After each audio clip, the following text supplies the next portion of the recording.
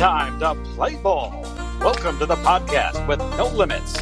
Whether it be sports, current events, or random thoughts, this is the place to step in and stay a while.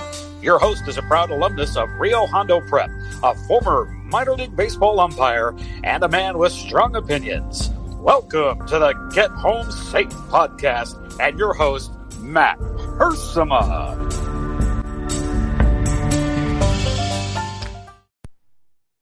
Hey guys, and welcome to another episode of Get Home Safe. It is Monday, January 11th, 2021. Well, what a weekend, guys. I'm sorry I'm getting out a show today a little later than normal. I was busy with football all weekend, and then I had to do a few other things as the weekend was wrapping up and just didn't get around to recording on Sunday. So we didn't get the early bird special, if you will, for those early risers out there, but we are going to get a show out today. I will say it'll probably be a little shorter. I do not have my brother Sam on with me today to record and recap the playoffs from the NFL over the weekend. It'll just be me, and it'll probably be a pretty quick show. But anyway, I did want to get something out today just so that we stay consistent with our time frame and our format and everything. I have a few random thoughts before we get to the playoff action, but man, again, what a weekend of football. I think there was some upsets, there was some shocking scores, and then we also saw really it start to develop like, okay, who's a real contender in this thing? You know, we're down to 8 teams in the NFL after the first super wild card weekend, as they called it. And I got to tell you, I really enjoyed the 3 games each day. I think 7 is perfect. Only the 1 seed gets a bye. That should be the reward for having the best overall record. I like the 3 teams, 3 games in each conference. I think it's a really good format, and I hope in moving forward that they continue that. My weekend, as I told you guys on the Friday podcast, if you heard it with Paul Clark, the conversation I had with Paul, it was kind of a rough Saturday start for me because I got, I was told on Thursday that I start working Saturdays now. And that's not horrible. It's just bad timing with the whole Rams playoff game and everything. And the Rams did win in advance. I'll go into all that, but the Saturday afternoon required me a little bit of, how should I say, watching the game on my phone while at work, which was not easy. I will say this. I did not slip up on any of my duties, my requirements or anything. I was able to work efficiently, and I was also able to watch the game. So I was going to record it and come home late and watch it, but I said, you know what? I'm in a good setup here. I was actually off-site at another location picking up packages and stuff like that. So I put my phone, set it up, and just had my earpiece in, and away I went. So pretty exciting. I did almost, spill some packages when the Rams had a big interception there, the pick 6 in the game. But again, that was my Saturday working, came home, was happy to see some of the end of the Washington-Tampa Bay game, and just was excited to be off on Sunday with Valerie. And we did some football watching on Sunday after some brunch she cooked up for us Sunday morning. So just a pretty good weekend. And I got to tell you, having one day off on the weekend is weird because it's just it's like the blink of an eye. It's over. The day's over, and, Monday comes really quick. So that's kind of why there was a slight delay on the whole podcast thing. But a few random things. I went to the grocery store last week on, I think it was Thursday night. I just wanted to have some food and drinks and things. Just like, okay, if I can get there before 11 after work, I'll just get it done real quick. And that way I don't have to do anything the rest of the weekend. And so I hustled in there. I was like, okay, I got 10 minutes to spare after working all day. And you just think everything's going to go smoothly. And then you get in line. And there's like 7 people in the entire store. And of course, the people I get behind at the register, the customers, that is, they just don't have a clue. It's like they've never been at a grocery store before. They're taking items from their cart, taking it back. They're confused. It was almost like they were on something, or they weren't like mentally challenged or anything. It was just like, they hadn't operated in a grocery store before or something. It was weird, and I could see the employees, working the register, and they just kind of kept staring like with the same hatred that that I had. I was just like, man, of all the time and all the time and the place. I mean, after working all day, hustling, and just beating the buzzer for the grocery store closing, and I get behind these people. And I know you guys have been behind people like this, who you're just like, if it's not possible to move any slower, or to, not negotiate prices or anything, but to always be like trying to, well, hey, was this 2 for $1? What about this? What about that? It's like, dude, just get your groceries, pay for them, and get out of the store. So the people behind you can do the same, and the people that are working there who want to get off work, they can close up the shop. It was just miserable. I go, this is just a bad start. This is a bad end to my night. After I thought, by going to the grocery store late at night, okay, there'll be nobody there. This will be great. I'll go in, no line. And I was almost right. Apparently there was, of course I ran into that. So that didn't get me in a good mood last week. But anyway, let's see. What were some other things that occurred? We talked about Tommy Lasorda passing away on Friday with Paul Clark. Man, what a legend for the Dodgers organization and for baseball in general. I mean, who can forget when he was the manager of the USA Olympic team that won a gold medal? And I did, in fact, look up some videos. The one with Kirk Bavacqua, that one's pretty funny. Again, it's listener discretion advised. So there was some funny just quotes and videos I watched at Time of Lasorda that really kind of lifted my spirits. Let's see here. Okay, so I saw this. You guys tell me I'm crazy. So the whole vaccine is out, right? You got this vaccine, and it's apparently not being rolled out very quickly, which I don't understand. It's like, okay, are you going to use it or not? It's really interesting how some states just do not know how to do things properly. And again, I'm not in a hurry to take a vaccine or anything. I don't take flu shots. I don't do that stuff, but some people really want this. And one thing I found interesting, we'll say, was we're in this day and age where we take pictures of everything. And to see people like taking pictures of themselves, taking selfies, like getting the vaccine. I mean, is that really necessary? Doesn't that kind of like make the whole situation a little less serious when you're posting selfies about medical procedures? I've seen this in other ways too. You see people in the hospital, they're going under the knife or something, and they want to take a before and after photo or whatever. I mean, hey, but I don't know. It sat with me a little weird. And man, you're heartless, whatever. I just taking selfies of ourselves, of taking selfies of taking the vaccine. It just feels odd to me. But then again, most things people decide to take pictures of these years, in today's world, usually don't surprise me. They don't, I don't know.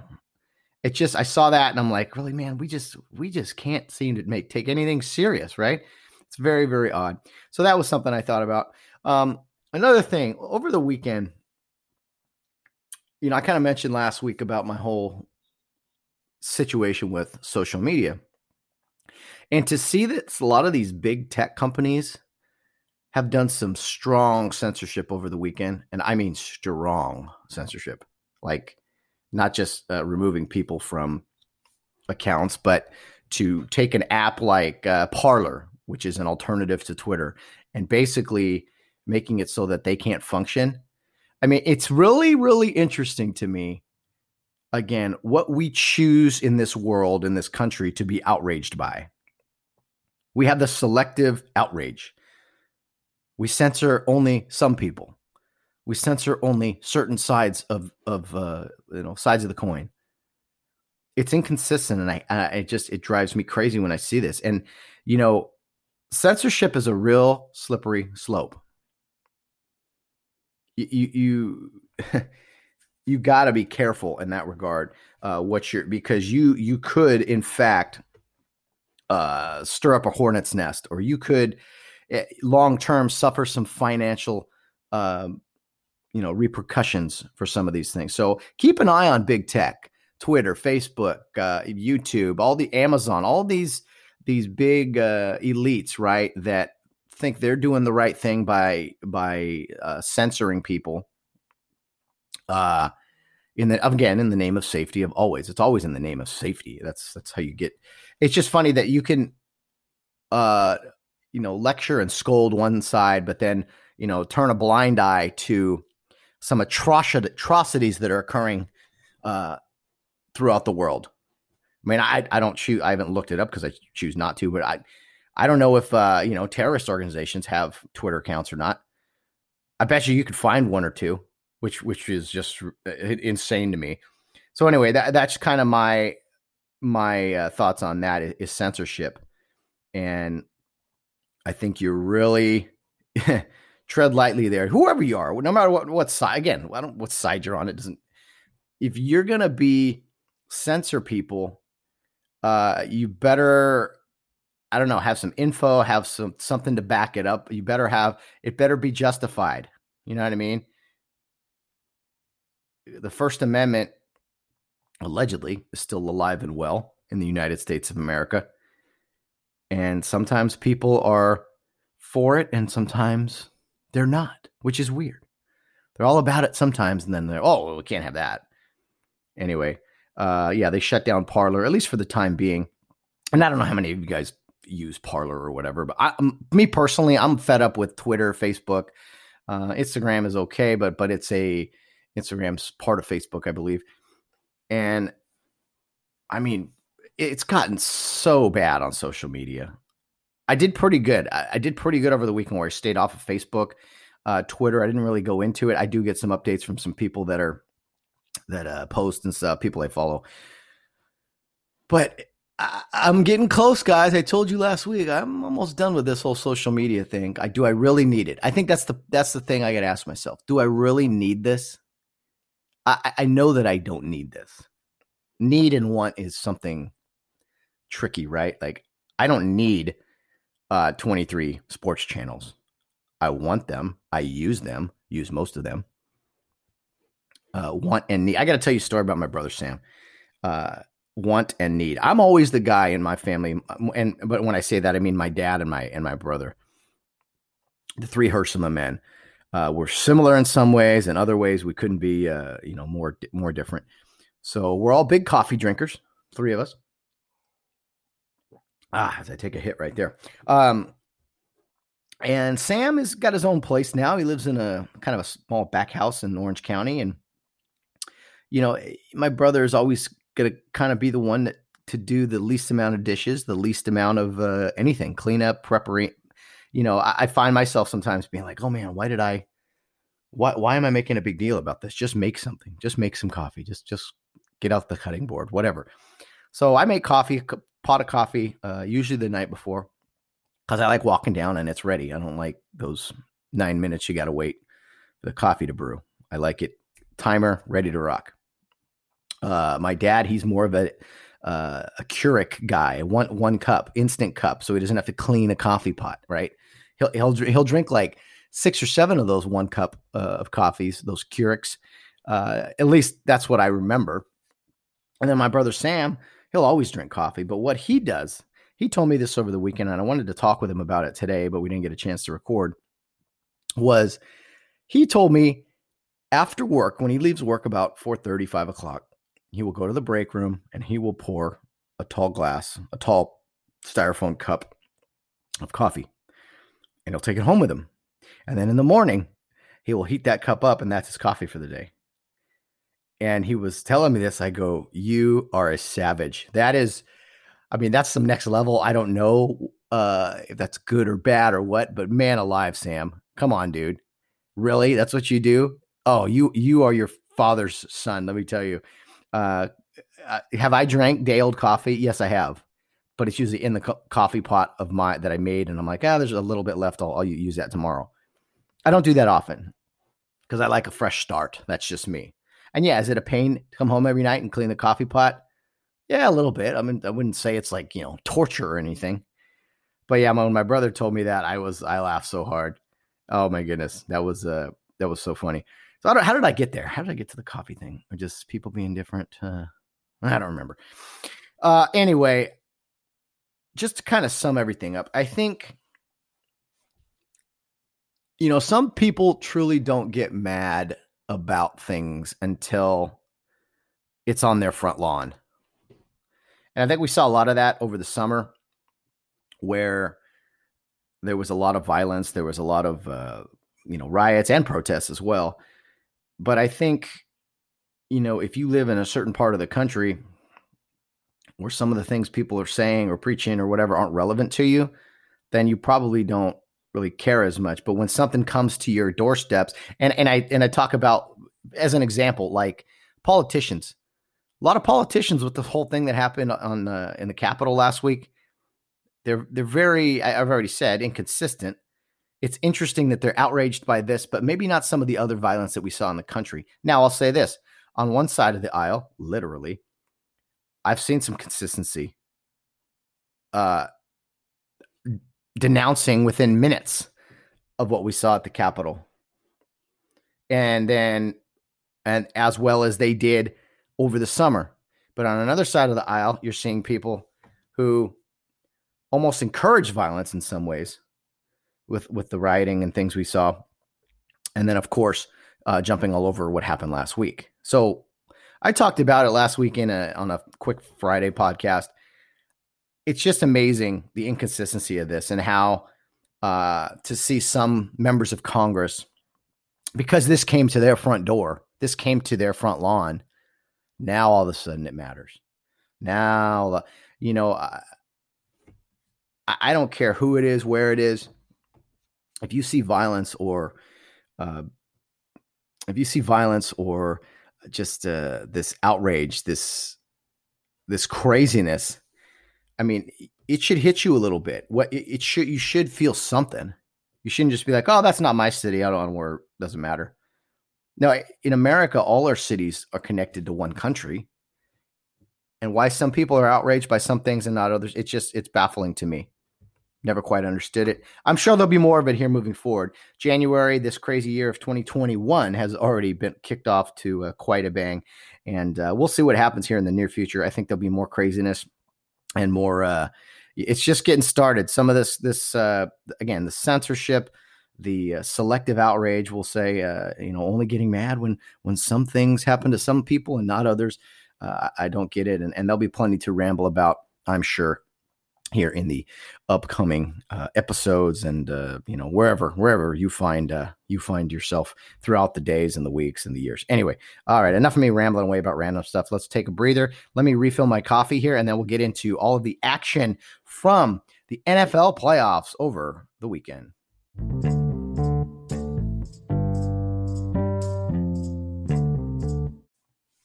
Well, the NFL playoffs really delivered this weekend, Saturday and Sunday, 3 games respectively.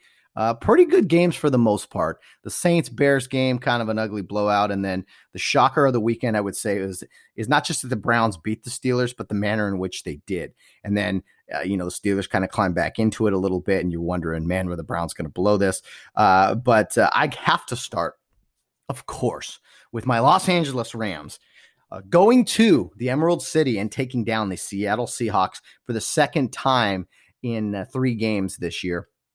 The Rams started John Wolford, and he got the go-ahead over Jared Goff, who is still coming back from his thumb surgery with the broken thumb and everything.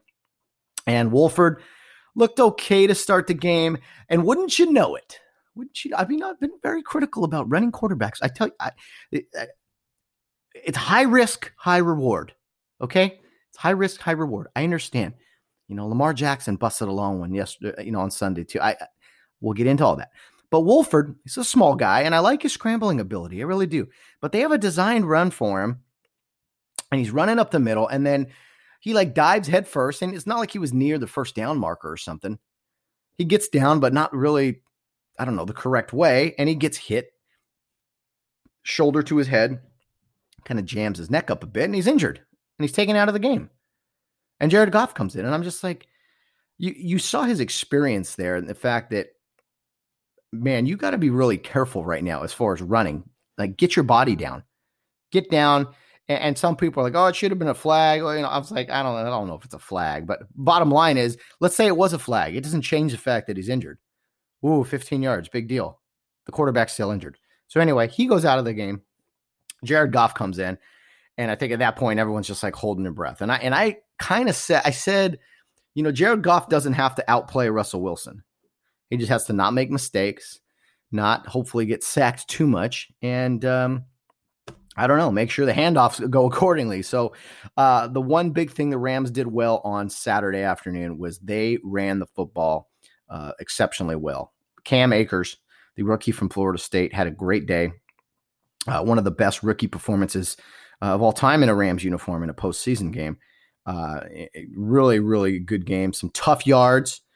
He definitely has, solidified himself as their premier back. 28 carries, 131 yards. The Rams really controlled the line of scrimmage, I thought, on the offensive side of the ball and the defensive side for that matter. But the ability to run the football, I think, took some pressure off of Goff. Goff came in and did just enough. It was like 9 of 19, but the magic number was 0 turnovers. Was he sacked a few times? Yeah. Did he have some balls batted down? I'm just like, man, you're holding the ball too long. Get rid of it. Yeah, he did. But he did just enough. He had a late touchdown pass to a wide open Robert Woods to seal the deal in the game. Just a big time throw there. And he made some other pretty good throws, all things considered, with the thumb surgery and everything. But the Rams offense able to piece together some points. I think it was 3 field goals, 2 touchdowns offensively. Akers with a big touchdown run.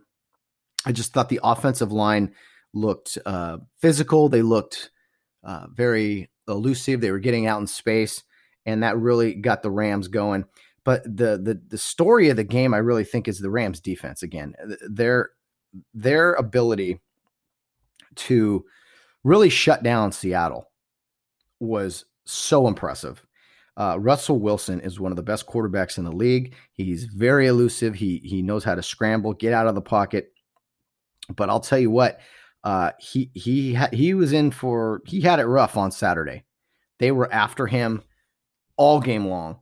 They just kept taking it to him. He felt pressure all day. The rushing attack for Seattle was okay. I mean, they ran for $130. And a lot of that was Russell Wilson scrambling. 50 of those yards were him scrambling. But outside of that, I mean, the Rams got to Russell Wilson 5 times. So 5 sacks for 32 yards and lost yardage there. 1 interception. I mean, the defense came to play. That pick 6 was absolutely incredible. The biggest play of the season, I would say, just because it extended the Rams' lead. At the time, it was just a 3-point game, and when that play happened, that really set the tone. Darius Williams, 42-yard interception return. They were trying to get the ball to DK Metcalf, their star, who was kind of begging for the ball on the sideline, which I found interesting. I didn't like his body language. You always see frustrated wide receivers, right? Isn't it wide receivers like a diva position when you see see stuff like that? I just, Tom Brady, he throws tantrums too, blah, blah. But DK Metcalf chucking his helmet, just like, it wasn't. What kills me with that stuff when you see wide receivers do it is it's like, it's about them wanting the ball. Give me the ball. Me. I see when I see some quarterbacks maybe throw a tantrum, it's more about, I don't know, it's more of a team complaint. I don't know if that makes sense or not. Like, hey, we're not running the right play, or we're not doing this, we're not doing that. But wide receivers, when they do it, it never sits well with me. I always seem to think, man, that guy's being kind of selfish. Anyway, they forced the ball to DK Metcalf, trying on a wide receiver quick screen. And Darius Williams, God bless him, jumped the route, acted like he'd seen it before on film, and took it to the house. So the Rams defense with another touchdown the past few weeks. They had one in Seattle, I think 2 weeks ago. They had Arizona, of course, last week. And then in the playoffs, just delivering.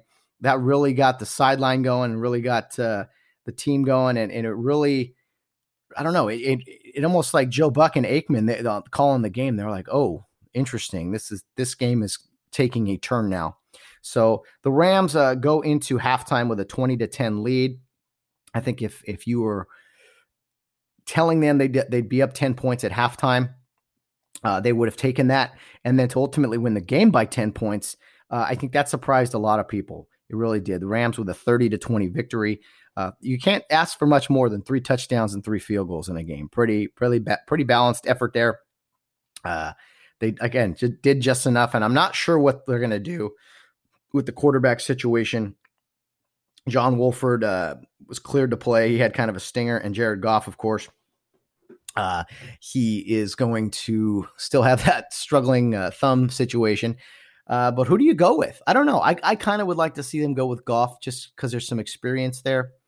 And the Rams will now go up to Green Bay, to Lambeau Field, where it's supposed to be mighty cold up there, as it always is in January.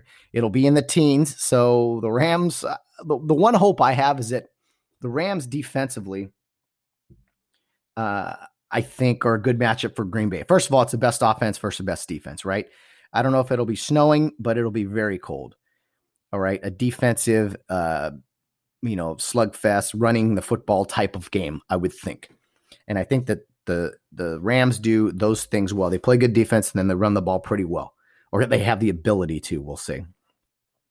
And the passing game, the problem is you got to keep up with Aaron Rodgers. If you can slow down Rodgers and slow down the game a little bit, then maybe the Rams have a chance. I think Green Bay is the better team on paper here. They're the best team in the NFC. They have the better quarterback. They have a pretty good defense. It's not quite as good as the LA Rams defense. And the head coach, Matt LaFleur is a Sean McVay disciple. Matt LaFleur worked under McVay for the Rams before going to the Tennessee Titans as their offensive coordinator, and then to be hired as the head coach in Green Bay. So Sean McVay knows Matt LaFleur. Matt LaFleur knows Sean McVay. So that's going to be a very intriguing matchup, I think, all things considered. When you piece it all together, I'm very excited about it. What I'm not excited about is that they're playing again on Saturday at 1:30, right as I'm starting work or in the middle of my shift. So I'm going to have to do the phone shuffle again. I hope I have the same assignment where I can place my phone up on a box and watch the game while working, while continuing to get my work done. That's what I hope and pray for. I really do. So we'll see. But the Los Angeles Rams advanced to the divisional round with a 30-20 victory over division rival, the Seattle Seahawks.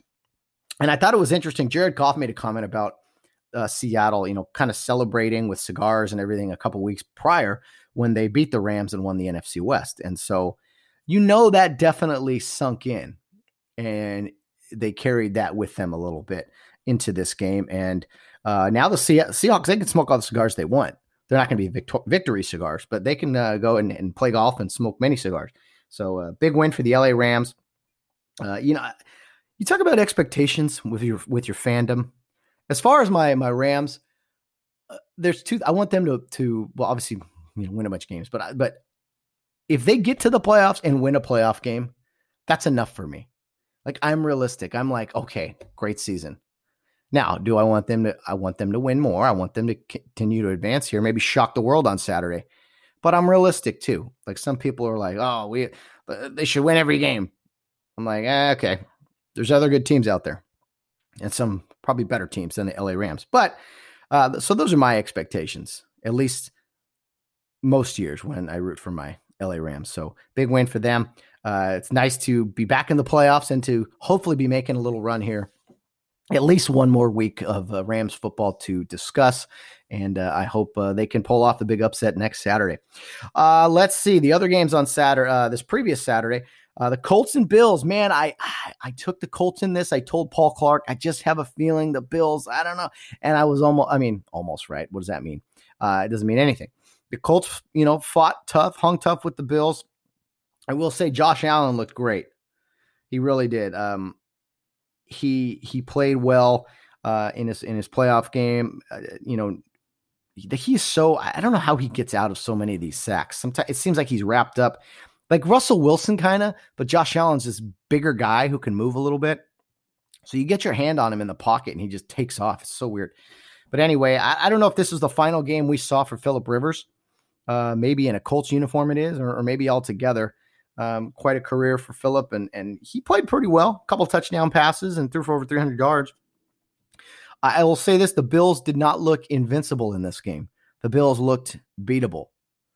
And everyone's beatable. It's the playoffs. Every single team out there is beatable. There's teams that should win or probably will win, but you got to play the game. And the Colts, they hung in there. I think maybe the Colts are a year away. I'm really curious to see what they do with their quarterback situation.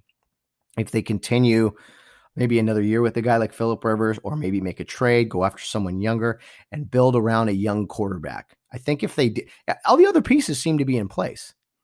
It's a well-run franchise. They got a great coach. They seem to play a lot more defense than Colts teams have in the past.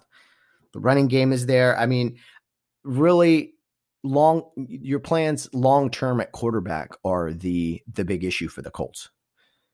So they got some things to think about here in the offseason. Meanwhile, the Buffalo Bills advanced. First playoff win for the Buffalo Bills. Let's see here. I think I wrote it down. This is 1995. 24 years, apparently. 24 years. Is that right? That doesn't seem right. 95, 05, 15. Whatever it is. Whatever the number is. Almost a quarter century since the Bills' last playoff victory. Really cool to see from the Bills fans that were there. The Bills Mafia, as they call it. A few thousand fans that were in attendance. And there was some partying going on Sunday afternoon in upstate New York with that big win. So the Buffalo Bills advance, and they will be hosting next Saturday night the one and only Baltimore Ravens, who were able to beat the not the Indianapolis Colts. They lost to the Bills. The Ravens beat the Tennessee Titans, the other team from the AFC South. The Titans-Ravens game was pretty good. It was back and forth. I thought it was up in the air really for three quarters. And then as you hit the fourth quarter, you just kind of felt it was the Ravens game. And Lamar Jackson did what Lamar Jackson does. The big play that stands out, obviously, was that 48-yard touchdown run he had where it looked like the pocket was starting to collapse, and then there was no hesitation from him. He took off. He took off running and really outran some safeties there, headed for the pylon. Lamar Jackson rushes for 136 yards on 16 carries with the one touchdown there on the 48-yarder. So you guys know where I stand on the whole running quarterback thing. I don't think it's a great long-term thing, but man, when you get explosive plays like that, it's hard to argue it, right? I mean, you can't just say, "Oh, just run for 10 yards and slide, Lamar." I mean, he got in the open field and he wasn't touched. If you're not touched, that's my thing. If there's not going to be any contact, I think it's great. But when quarterbacks take a lot of hits, that's what concerns me. Anyway, Lamar burst to speed up the sideline, dives for the pylon. When that play happened, you're kind of like, man, okay, the Titans had them. They had them stopped. They pushed them, their backs up against the wall, and then Lamar pulled that genie out of the lamp, if you will, or whatever the phrase is. Quite an impressive play. Passing wise, I mean, he almost ran for as many yards as he passed. But he didn't make any mistake. Well, made the one interception, I should say. But it was the Baltimore defense and former Ram Marcus Peters with the big interception late to seal the deal, to seal the game, the fate of the Tennessee Titans. Bad interception there from Ryan Tannehill. And you got to hand it to the Baltimore defense. Why? They held Superman. They held Derrick Henry to 40 yards. 40 yards on 18 carries, just like 2 yards a carry. I mean, what they were able to do to Derrick Henry was truly remarkable. And I mean, that just speaks volumes about a team that can shut down the best back in the NFL like that. A guy who's rushed for over 2,000 yards. And the schemes that the Ravens threw at the Titans defensively really had the Titans not sure who to block or where to block. I mean, hats off to the Baltimore defense. Lamar's going to get all of the headlines, right? And rightfully so. He had a great game. But the Baltimore defense really stepped up here. And watch out. any teams with that Baltimore Raven culture, right? That defensive, nastiness to it, they get a little momentum. They get a little momentum here. Watch out, especially when you got someone like Lamar on the other side of the football, who is just, man, when they get going, it's scary. Something I did not like from this game, and I know there's more to it. Okay, there's always more to it, right? I thought it was a really bad look for Lamar Jackson, especially, and the Ravens. And as soon as the game ended, Lamar kind of waved the team up the tunnel, like, "Hey, let's go, let's get off the field." Not shaking hands. And I know there's some bad blood there, the Titans and the Ravens, and stomping on each other's logos and stuff like that. But I thought it was a really bad look from Lamar as like a leader. Now, some people would say, well, he's a leader and he was leading the guys and saying, "Hey, we're not taking this from him. Let's go. We're advancing. Let's get out of here." And then it was funny. He had to come out of the tunnel to do the interview with the sideline reporter, or the front row of the stands reporter, whatever they call them these days. But I didn't like it. And Marcus Peters was a former Ram, and he's always been a smack talker. And that's not to say that guys like Jalen Ramsey don't run their mouth and this and that.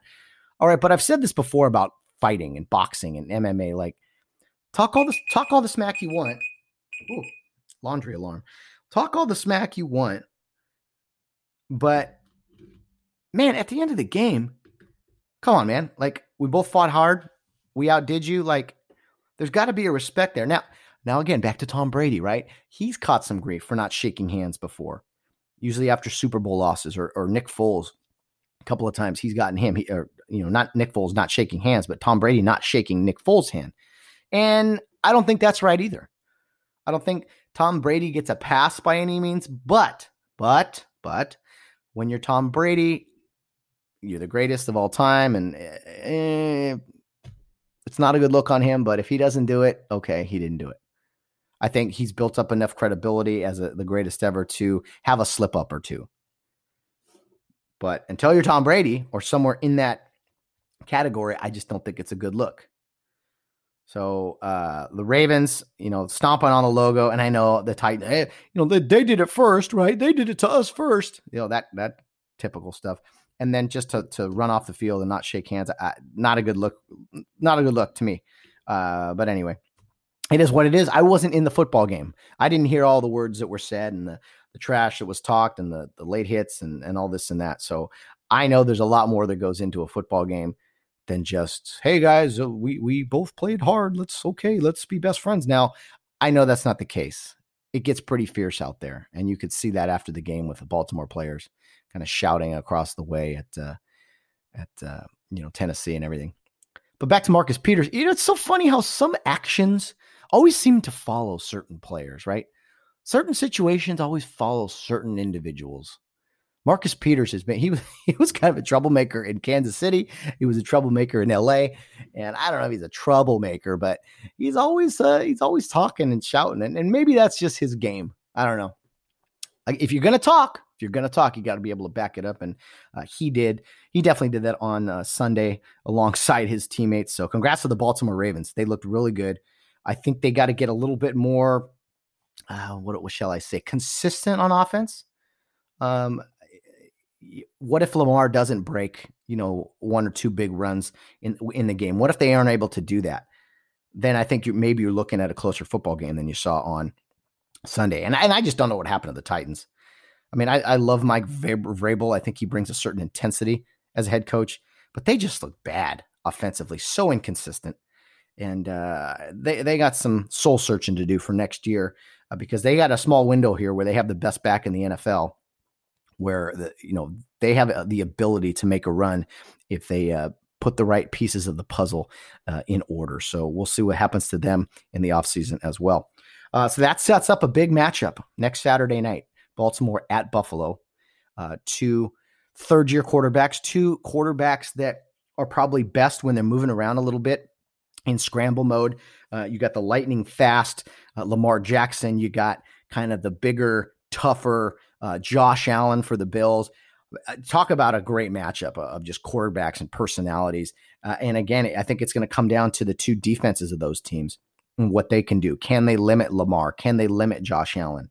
There'll be other sides of the coin here with the the running game coming from the running backs and this and that. But defensively, what are you going to do to slow down Josh Allen? What are you going to do to slow down Lamar Jackson? Could we see a pretty high scoring game here? Possibly.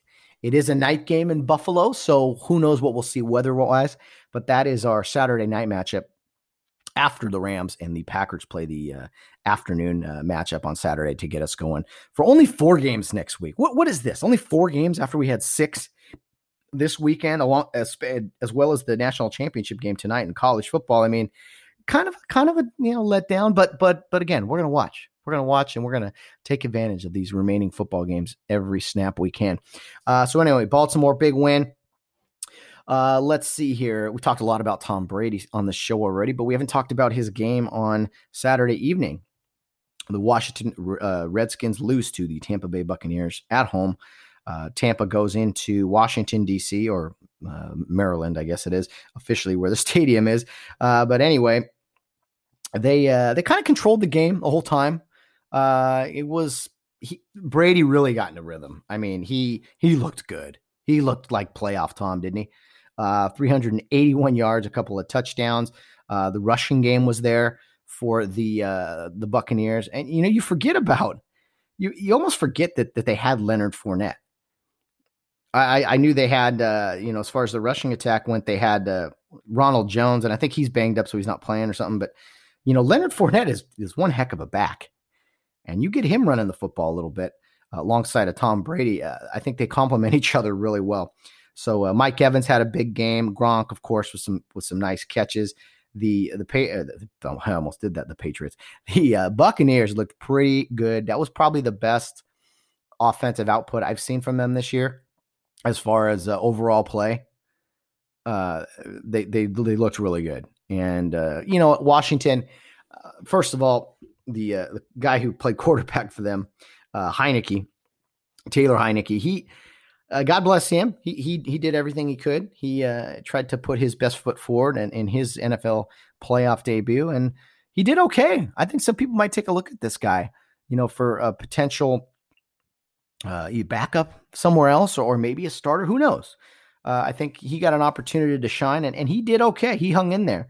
He kept the game close, which is kind of what I thought would happen. Speaking of handshakes, I really liked seeing Chase Young of Washington shake hands with Tom Brady after the game, because Chase Young had talked some trash, we'll say, about looking forward to playing Tom Brady and wanted to get Tom and this and that. Not really in any kind of I don't know, put down or any kind of negative. Well, I guess you're talking trash, whatever. But he's a rookie out of Ohio State. Has had himself one heck of a year. And I thought he looked like a true professional, kind of going up to Brady after the game and just like everything about him, the way he carried himself. I was impressed. I've been impressed with his play, and I was impressed with how he carried himself. He's going to be an unbelievable talent here moving forward. Has a great atmosphere around him. He's got a great defensive coach. I could see him maybe not quite being an Aaron Donald, but something up there. He's going to be someone that is a force to be reckoned with defensively, because he's just nasty. But again, I was impressed with his professionalism in talking to Tom Brady after the game. Like, hey man, you couldn't hear what they were saying, but it almost was like, hey man, you got us, good game. Like, hey, that was fun. Like, it was a pleasure to play you type of. That's what it looked like. And I don't know what was said or not, but that's, again, perception is reality sometimes. Anyway, so that was, Washington, good story for the year with Ron Rivera and Alex Smith and everything. But I think everybody knew that whoever came out of the NFC East wasn't really going to be much of a contender. They hung in there, lost by 8 points to the Bucs, but Tampa Bay now advances to play their division rival, who has beaten them twice already. They advance to play the New Orleans Saints next week in the other game of the NFC divisional round. That's an intriguing matchup. If you remember, it was the Buccaneers who opened their season at New Orleans week 1, right? First time we saw Brady in a Bucs uniform going up against Breeze. I mean, we get Brady and Breeze in the NFL playoffs. Two 40-year-olds or whatever they are.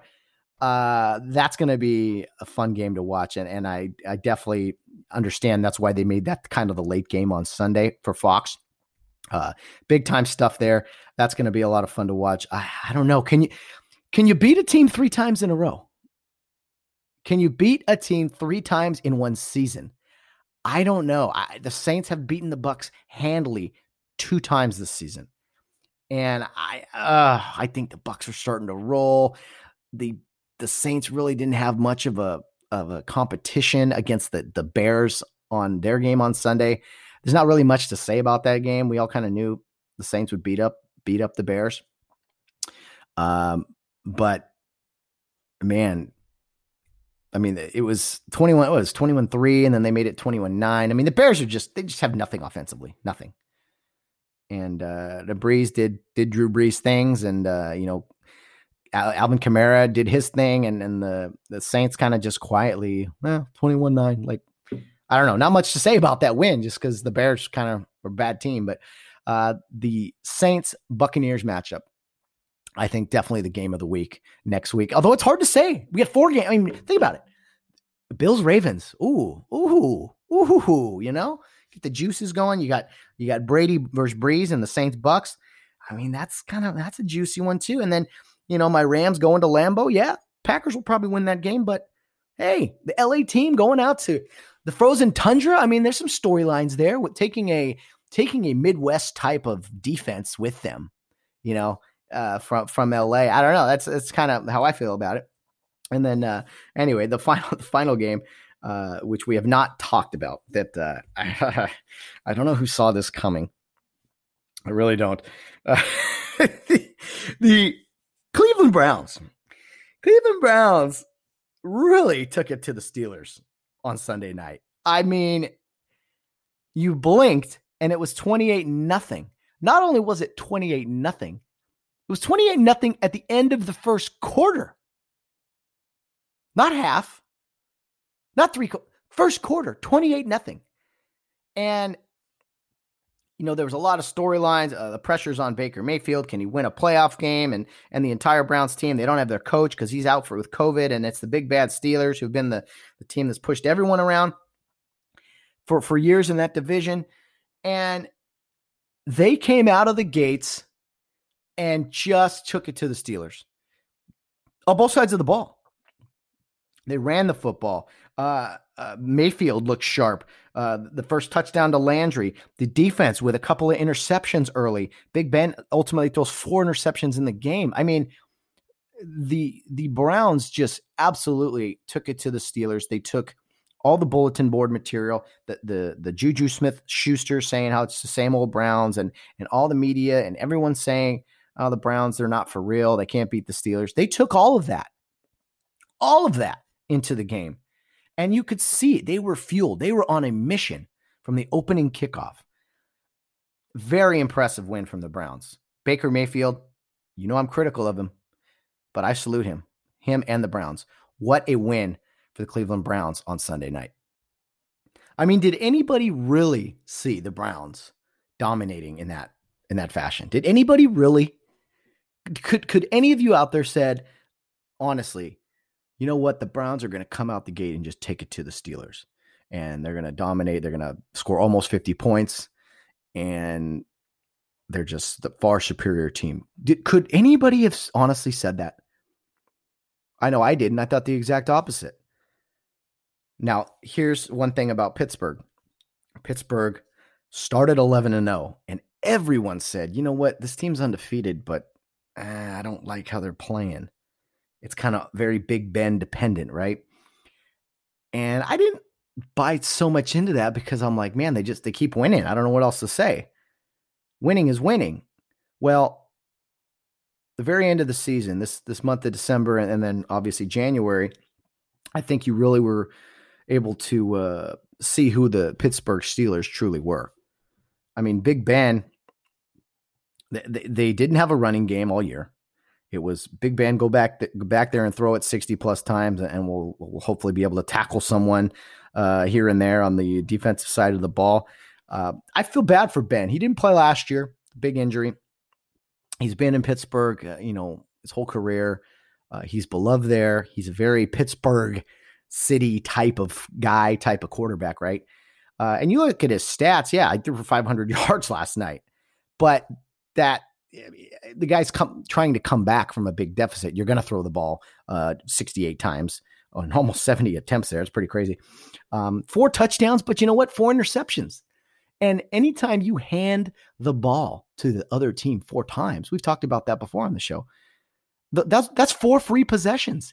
And generally after a turnover, the team gets pretty good field position. So most turnovers lead to points, whether it be 3 or 6 or 7, they lead to points. And what you saw last night was Cleveland get the ball, go right up the field. I shouldn't say that. Let me backtrack.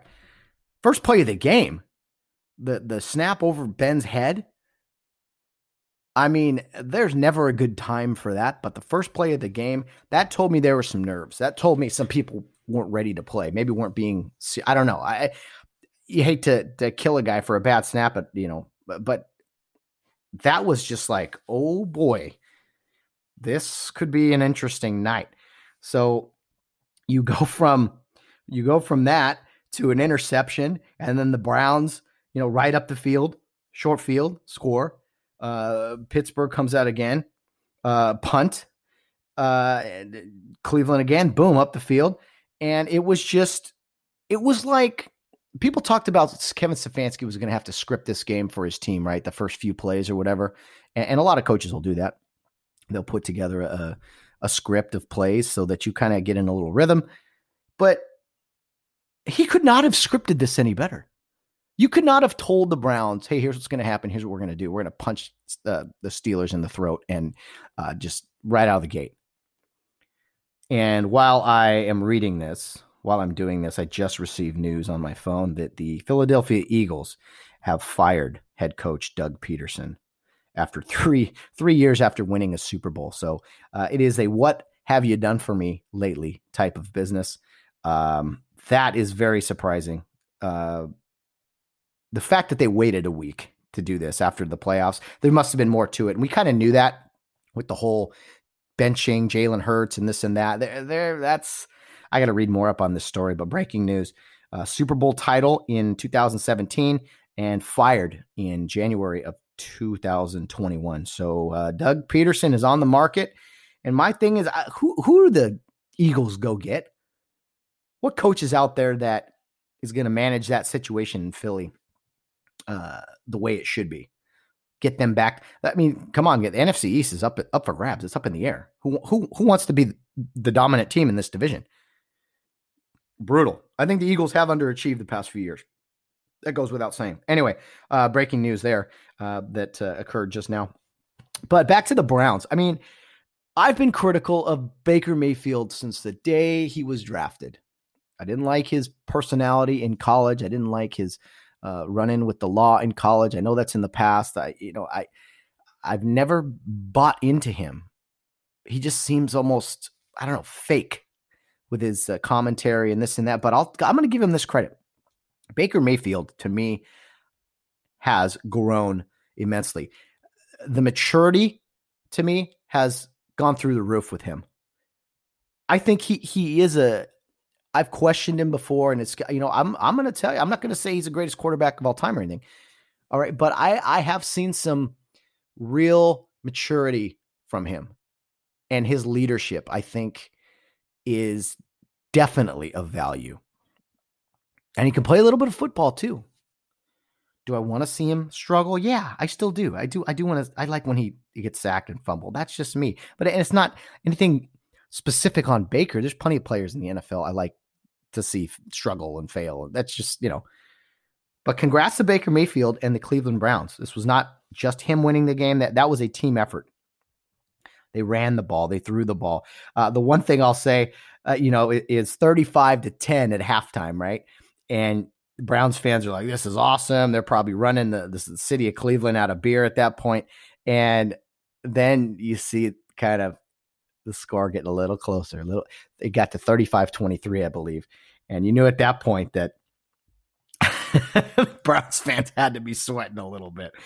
Like, oh no, we've read this book before.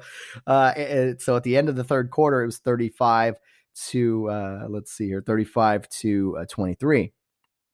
And you're thinking, oh boy. And had the Browns stopped scoring, or either they would have lost the game, because Pittsburgh obviously put up 37.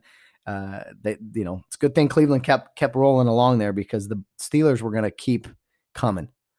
And I think most Browns fans out there had to be, if they were honest, they're saying, yeah, they were sweating. And I looked at my TV. I said, if Cleveland blows this lead, this would be the most Cleveland thing of all time. But anyway, they did not. They won the game, put up almost 50 points, and beat the Pittsburgh Steelers soundly. Beat them by double digits, which in the playoffs is a big deal. You go, it's two possessions. It's a touchdown and a field goal, 2-point conversion. No, that was a dominant performance. Those 11 points are a lot bigger than it appears on paper. A lot bigger.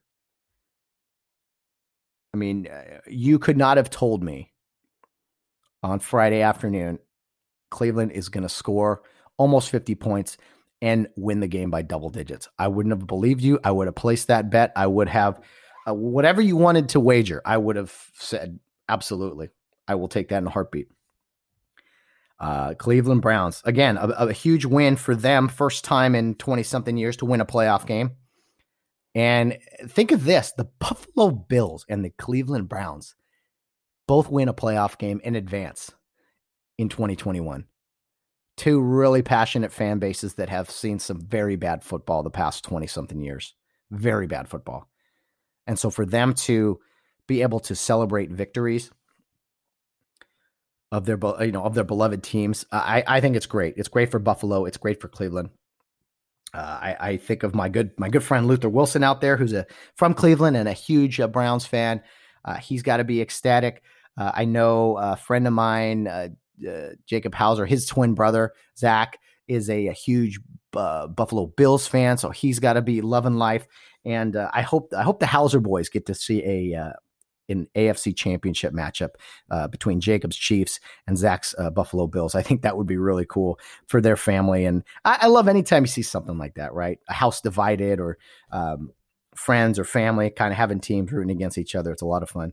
I happen to have a few Packer fan friends, we'll say, who it'll be fun to play those guys. My Rams going to Lambeau and playing, and there'll definitely be some text messages exchanged, although I will turn off my notifications once more, like I did this previous Saturday, just because if I'm watching a game, I don't want comments popping up here and there as the game's going on. I just want to watch, and I'll text people afterwards. So anyway, I still can't believe it. Cleveland Browns. Hang on, let me prepare myself here. Let me take a shot of coffee here. Oh yeah, okay. The Cleveland Browns have won an NFL playoff game. That wow. You thought we saw it all in 2020? Well, I'll tell you what, we're seeing some more craziness in 2021 right off the bat. And you want to say this about Big Ben. Where do the Steelers go from here? Ben Roethlisberger, been a franchise quarterback. He's been the heart and soul of that franchise forever. I know he's getting up there in age. He's beaten up a little bit. Is it time for the Steelers to look for another quarterback? Maybe not to replace him immediately, but is it time for them to maybe bring in a guy to start preparing for Big Ben's departure? Is it time for that? I have great faith in head coach Mike Tomlin. I think he's an incredible coach. I thought the Steelers looked sloppy, to say the least, in their being ready for their game Sunday night. And I'm sure he'll take all the responsibility for that. But where do the Steelers go from here? One of the proudest franchises in the NFL. Great coach, great quarterback who's really near the end of his career. He could retire. You never know. There's a lot of things that could happen here. I think the Steeler organization needs to really look inward and look to the future, because if things kind of just fall apart, very, very weird, like Big Ben just departs and there's no one in the cupboard. There's no backup plan. There's no identity in moving forward. I hate to say that Pittsburgh could really take a few steps back, but they could.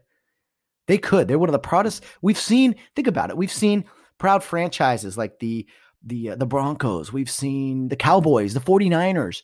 These very proud franchises really have a few hiccups over the years and go backwards to this kind of irrelevant franchise, even though historically they're not.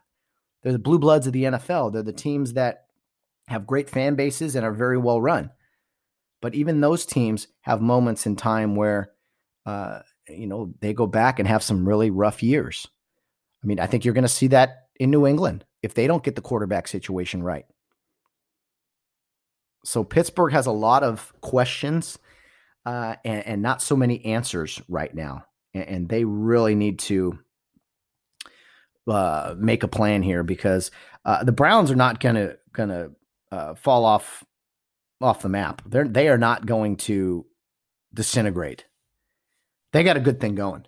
I think Kevin Stefanski is the right guy. Baker Mayfield is starting to play championship level football. He's starting to be what's one of my favorite words on this program, consistent. He's starting to be consistent.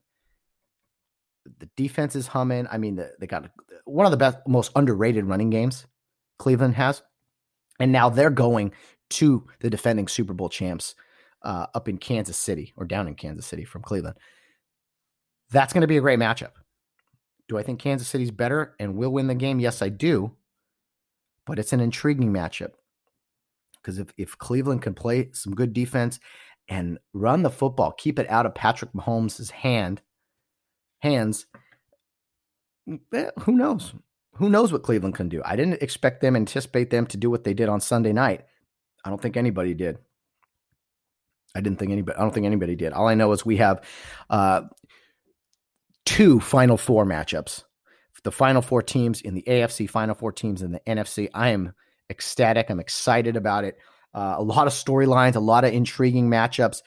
Next weekend, the Los Angeles Rams at the Green Bay Packers in a very cold environment in Lambeau Field. Saturday night, speaking of more cold, Baltimore at Buffalo.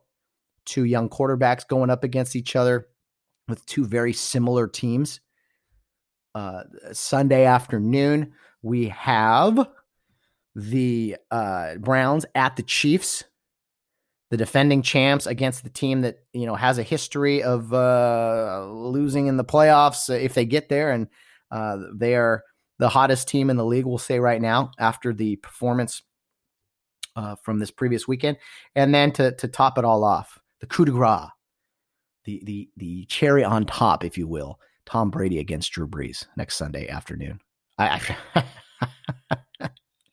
Fellas, start sweeping the floor, start, cutting the grass, get all that stuff done early. Because there's only 4 games next weekend, 2-2, but man, they're going to be good. Oh, they're going to be good. I hope and pray. If the Rams can pull off the upset over Green Bay, my weekend will be completed. And knowing that I have 3 still amazing games to watch still, it's just going to be so exciting. I can't wait. Let's get through this work week right now. I got to get out of here right now so I can get to work early, maybe get off early. I don't know. I'm just all wired and fired up now. I probably only have a week left of Rams football to talk about, but there'll be plenty to talk about next week at the end of the playoff divisional round. And next week should have Sam Hersema back to discuss all of this stuff with. So I'm looking forward to that. Guys, what a weekend of football. I can't say enough about it. The NFL playoffs, they got through it. They added this extra team. I love the format, 7 teams in each conference. I think that's the way to go in moving forward. So I need another refill of coffee. I need another refill. So let me go grab another one here, and then we will come back to wrap up today's episode of the Get Home Safe podcast.